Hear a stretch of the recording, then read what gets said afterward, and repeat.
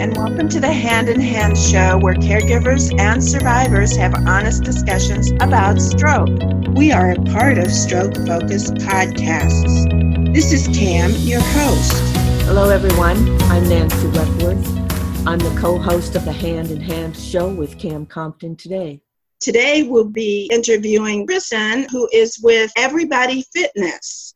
We're going to talk about why she started this, what she's doing with it, and why exercise is important. So, Kristen, welcome to the show. Tell us a little bit about yourself. Thank you so much for having me. I am a physical therapist. I practice in Southern California, and I got my master's degree at Boston University, and I went on and got my doctorate at Massachusetts General Hospital. And then actually last year, I just finished my MBA because I did start this business, Everybody Fitness, and I just needed a little bit more knowledge about how to run the business. So I'll tell you a little bit about that, and then we can talk about why I think exercise is so important after a stroke.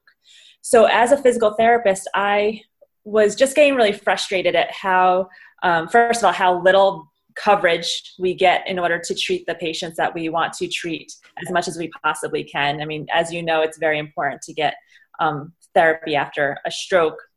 And I was working in the hospital, and we were sending people home, and then there was also this gap of time before they could start outpatient therapy.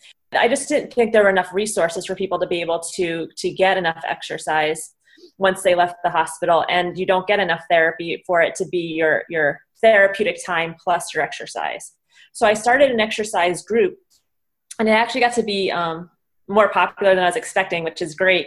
So then I put it online so that people who are outside our local area could also benefit from these exercise classes. So it's a video on demand service that allows people to get that exercise from home, and is a great adjunct to any therapy program that you're participating in, as well as once you're done with your therapy, to continue to stay active and healthy. Here where I am, which is not Southern California, it's actually St. Louis, Missouri, we have a couple of programs, but none of them are accessible to like me, because they're like 30, 45 minutes away, and the times just don't make it convenient, because it's not like they're open 8 to 5 or sometime when I can get in. They only do it like on Saturdays or in the morning, or at one evening, and different things like that. And I mean, they do have people who are certified to work with someone that's had a stroke or some other disabilities, and it's fairly inexpensive, but it's getting there because it's not in an area that is accessible to everybody. So, and that's also for people who have to get somebody to drive them. That's right. Even more to ask of somebody if you have to drive that far. Absolutely, and that's the big thing too. Is then if they have to have somebody to drive them, it's the time. Is it going to be convenient for that person? How do they work it? And I love this. I love this idea because especially since once therapy ends, a lot of people don't continue with anything. I knew, and I've talked about this in other shows, that I made my own therapy when outpatient therapy ended. But for me, I was fortunate in that I got right into outpatient therapy after the rehab hospital. And it went on. I may have had a gap or two in there of a couple of weeks, getting recertified to do it through my insurance. But I had almost a year and a half of therapy. A lot of people don't get that. True. And it's important. And then once it ended, I didn't stop my journey of finding different things to do. And we've talked about, I did archery because of my arm. I did, when I was a little further along, I did yoga and Tai Chi. And last year I started in a little bit of some circuit training. And I've been to the firing range and shot guns. And I know that doesn't seem like that's therapeutic, but you got to hold that gun up. Right. So, but you have to find things, and this is wonderful. Many people walk with a cane or walker after stroke, and they don't want to walk faster because they don't want to fall. How can they exercise? Is there anything people should be cautious about? Yeah, so we'll start with the falling, because it's very important that you you make sure you don't fall, right? And we already talked about how you want to make sure that you're getting to the level of intensity that quantifies exercise. And if walking faster is going to get you into that range, but it's going to risk a fall, then that is not the best way to get exercise. So if it'd be much better to find a stable way to exercise than risk a fall by doing something that could challenge you in one sense and risk you in another. So we have seated workout routines on our site, and you really can get a challenging enough workout sitting down. So don't think just because you're not walking, it's not a good exercise. Again, it's better to push that intensity safely. I know people really enjoy doing work in the pool, where you can push the intensity and still be in a safe environment and not risk falls. Stationary bikes, if you can balance on one of those seats, or the recumbent bike or the recumbent stepper, those are great ways to push the intensity but still be in a nice, stable, seated position. So I think that walking is great, but if walking can't be your exercise, there are plenty of other options. And again, it's better to be safe and push the intensity. And then going into things that you need to be cautious about besides falling, again, you want to make sure that you're not risking that just to get your workout. I want people to be sure that they are cautious about their blood pressure. Likely, if you participate in rehab, then your doctor is monitoring your blood pressure and has you on the proper medications. But if you have any symptoms that you know are associated with your blood pressure changing, like getting dizzy because your blood pressure drops, which can happen depending on what medications you take. There are times when sometimes they just kind of get a little out of whack and your blood pressure will drop. You want to know what those symptoms are. Also, if you get headaches, if your blood pressure starts to change, it's important to know what your symptoms are so that you can alert somebody if you start to feel those. Along the same lines of medications, it's always good to have a list on you at all times, not just when you're exercising, of everything that you take, so that if anything were to happen, you can always hand that list over to a healthcare professional. It's also good to know the side effects that your medications have. So if anything is going to impact a workout, you know that beforehand. So if you take any medications that make you drowsy, it's probably best not to work out after you take that medication. Also, there's medications that limit your heart rate's response to exercise. So if you're on any of those, then monitoring your heart rate is not the best way to figure out if you're reaching the intensity that you need to reach. That's why that scale of 1 to 10 that we talked about earlier is a good thing to use. Many medications also dehydrate you. So you want to make sure that you're hydrating properly before you work out, which may be a little bit more than you expect because of your medications. And then the other thing to be cautious about is if there's any area that you can't feel normally. So a lot of times one side might have less sensation after the stroke. And if you're wearing, say, a brace to help you walk, or certain workout machines might start rubbing you in a certain way that you don't realize because you can't feel it, you want to always make sure that you're checking your skin after any workout and make sure that if you have any red spots or blisters, you let those heal before doing that exercise again, and then try to problem solve how to pad up that area so it doesn't happen again. That's great. I would not have thought about, I'd call it shaping or blistering or whatever, being more careful of that. Hi, why is exercise so important after a stroke?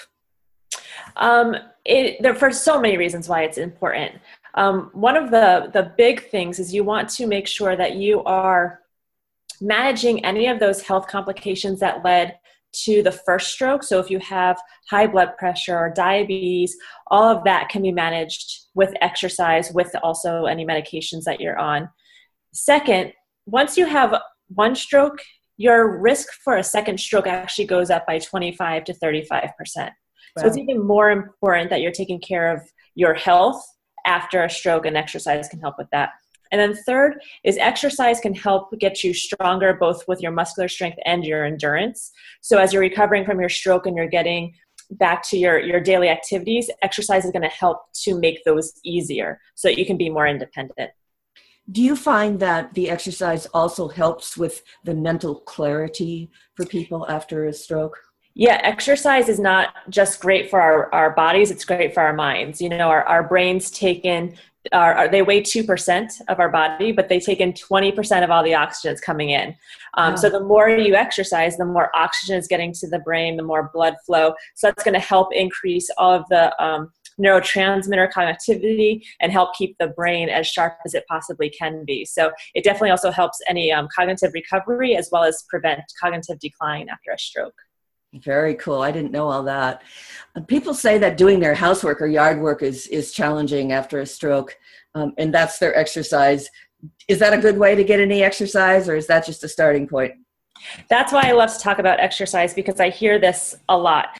There's the guidelines for physical activity that was put out by the American Heart Association, and that's what includes your housework and your yard work. And certainly this can be challenging.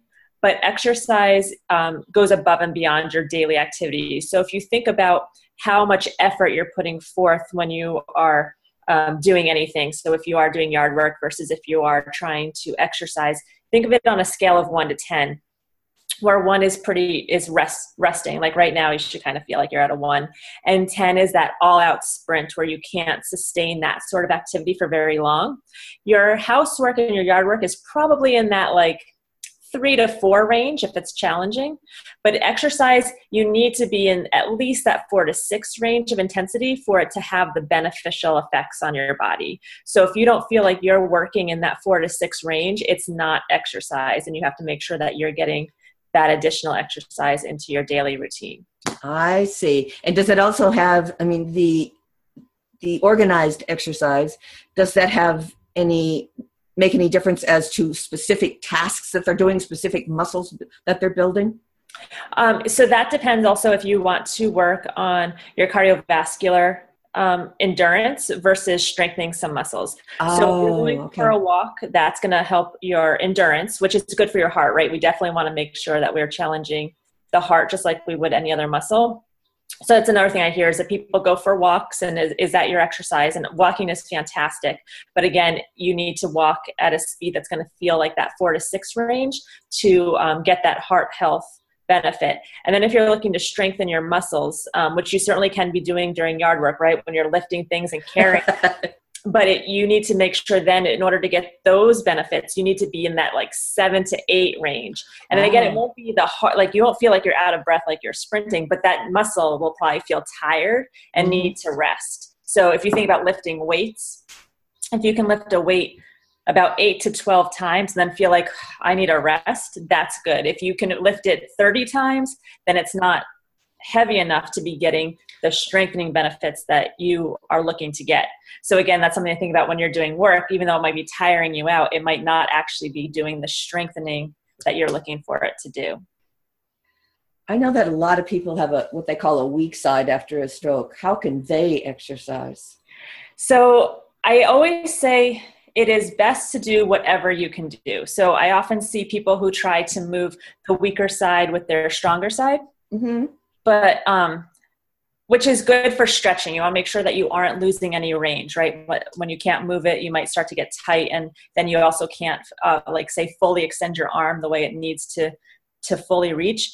But when you're exercising, I really feel like it's best to do whatever it is that you can do. So if that weak side really doesn't move much, I still think it's better to try to do whatever it can do to not only help it get stronger, but also help reconnect the brain to thinking about what it should be doing. Because the studies have shown that even thinking about the movement is helping the neural connections. Right. So if you can only do a little bit with one side and then the other side you can use weights and make it challenging for that side, then I think it's better to do it that way than to only work out the strong side with some weight and let the weak side kind of rest, or even help it along with the strong side. So obviously you want to do it safely, so don't move into any sort of pain. I know a lot of times people have some shoulder pain after a stroke, which could be due to a couple of things. It could either be due to the neurogenic pain from the stroke, from the injury to the brain, or it can be due to that tightness. So if raising it up, past your shoulder hurts, then just do whatever you can do below that level of pain, so you're getting some strength going, but you're not causing any more pain. What do you think about these systems and the philosophy of having the strong side move the weak side to retrain it? What's your philosophy on that? You did it with both arms, like you're using like a dowel, right? Yeah, right. Yeah, I think that there's definitely nothing wrong with that. I think that that's one of the ways to help get the brain reconnected. The only thing with doing something like that is that the goal of that is going to be help to retrain that side. It's not going to be at the intensity that you're going to need to reach that level of exercise, like I mentioned, right? You're probably not going to be able to do that dowel exercise and be at a 5 out of 10. Right. So I think it's always good to do a little bit of both. Kristen, how do we find out about Everybody Fitness? So we have a website, which is where all of our services are, and it's ebfitnessonline.com, or you can spell it out, everybodyfitnessonline.com, and it will take you to the site, and all of the services are there. We have a $5 introductory rate, but it is a monthly subscription starting at $25 per month. We have cardio workouts, we have boot camp strengthening workouts, we have yoga workouts, we have mobility workouts, which includes the Tai Chi like you were talking about. So depending on how many services you want access to will depend on the cost. And then you can sign up for our newsletter on the homepage if you scroll to the bottom. We also have social media, so you can always find us on Facebook, Twitter, YouTube, if you want to follow us that way as well and get any updates. These subscriptions, when you subscribe, just so I'm clear, and maybe some of those who are listening are clear, you sign up for a specific type of workout, or is it a number of workouts per month? Oh, excellent question. So each program has 2 to 3 videos available at any given time. So you can choose which one you want to follow along with, and you can log on anytime you want, as often as you want, and then the workouts are changed every week. So you're getting new workouts. So let's say you have access to all 3 services, then you're getting 8 workouts per week that you can again access as many times as you want, and next week you'll get 8 new ones. And there's no fees, no contracts. So it is pay as you go. So if you don't like it, you can quit without any concerns. There also, you can, if you want to switch the program that you have access to. So if you sign up for the one program per month and then you want to switch the next month to a different program, you can also do that without any fees. Okay. Well, this sounds wonderful, and it sounds like it would be great for anybody anywhere to be able to access this and be able to exercise at home and give them even ideas of different exercises they can do. Once they've viewed the weekly videos, are they able to access those like the next week if they really like that? No, you can only access the workouts that are available that week. So I've had that question before, but it's to mix it up and keep the incentive to keep working out. I do want to mention that all the programs have been developed by physical therapists. So if somebody has a difficult time figuring out how to adapt a certain exercise in the workouts to meet their needs, we can always help them. We're always available to, if you want to do a video chat or an email, just to figure out how it would work for you. Great. Hey, Nancy, do you have another question, or do you have some thoughts? I have a couple of questions. Can they access, if they've got a bunch of classes for the week, can they access them more than once that week? Yes, you can access them as many times as you want. Also, it's just like Netflix. Like, you can pause it at any time and Cool. play again. So if you can't, some of the workouts are generally they're 35 to 40 minutes, but some of them are up to like 45 or 50, which I understand is a very long time. So if you can't work out that whole time, you can pause it. This is such an excellent service. I'm very excited to learn about it, especially for people who are not near a major city. If they're rural, this is amazing. We have to get this information out to people. I have a couple of other questions that relate to something earlier.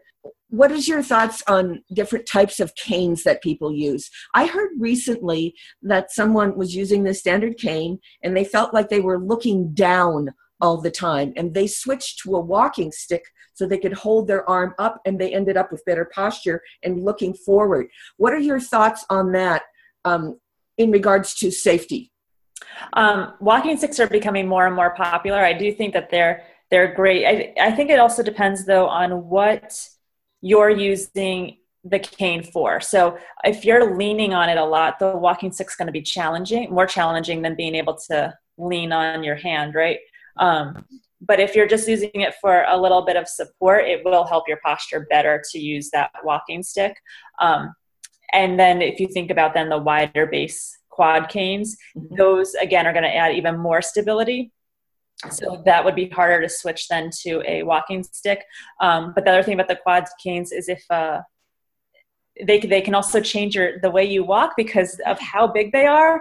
So it is also good to try to progress and get stronger and not have to rely as much on one of those and then work your way towards walking stick. Excellent. And then I have one other question.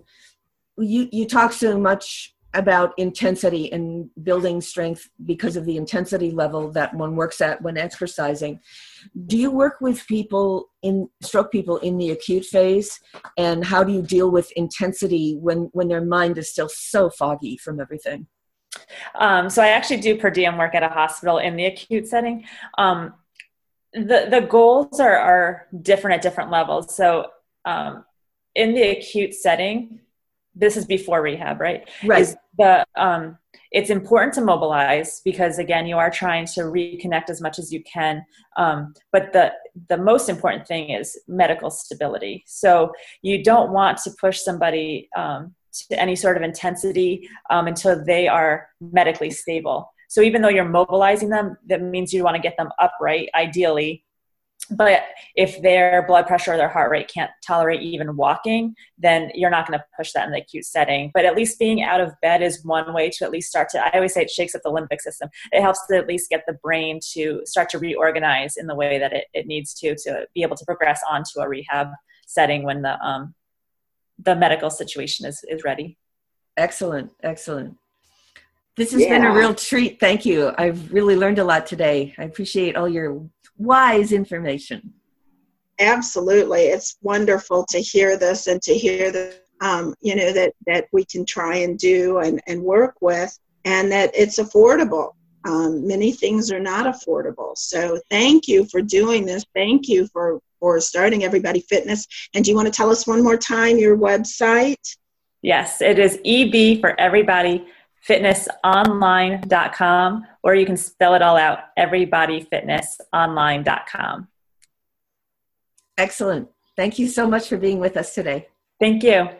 Thank you. Have a great day. And this is Cam and Nancy on the Hand in Hand show. Thank you for joining us, and we hope that you listen in again.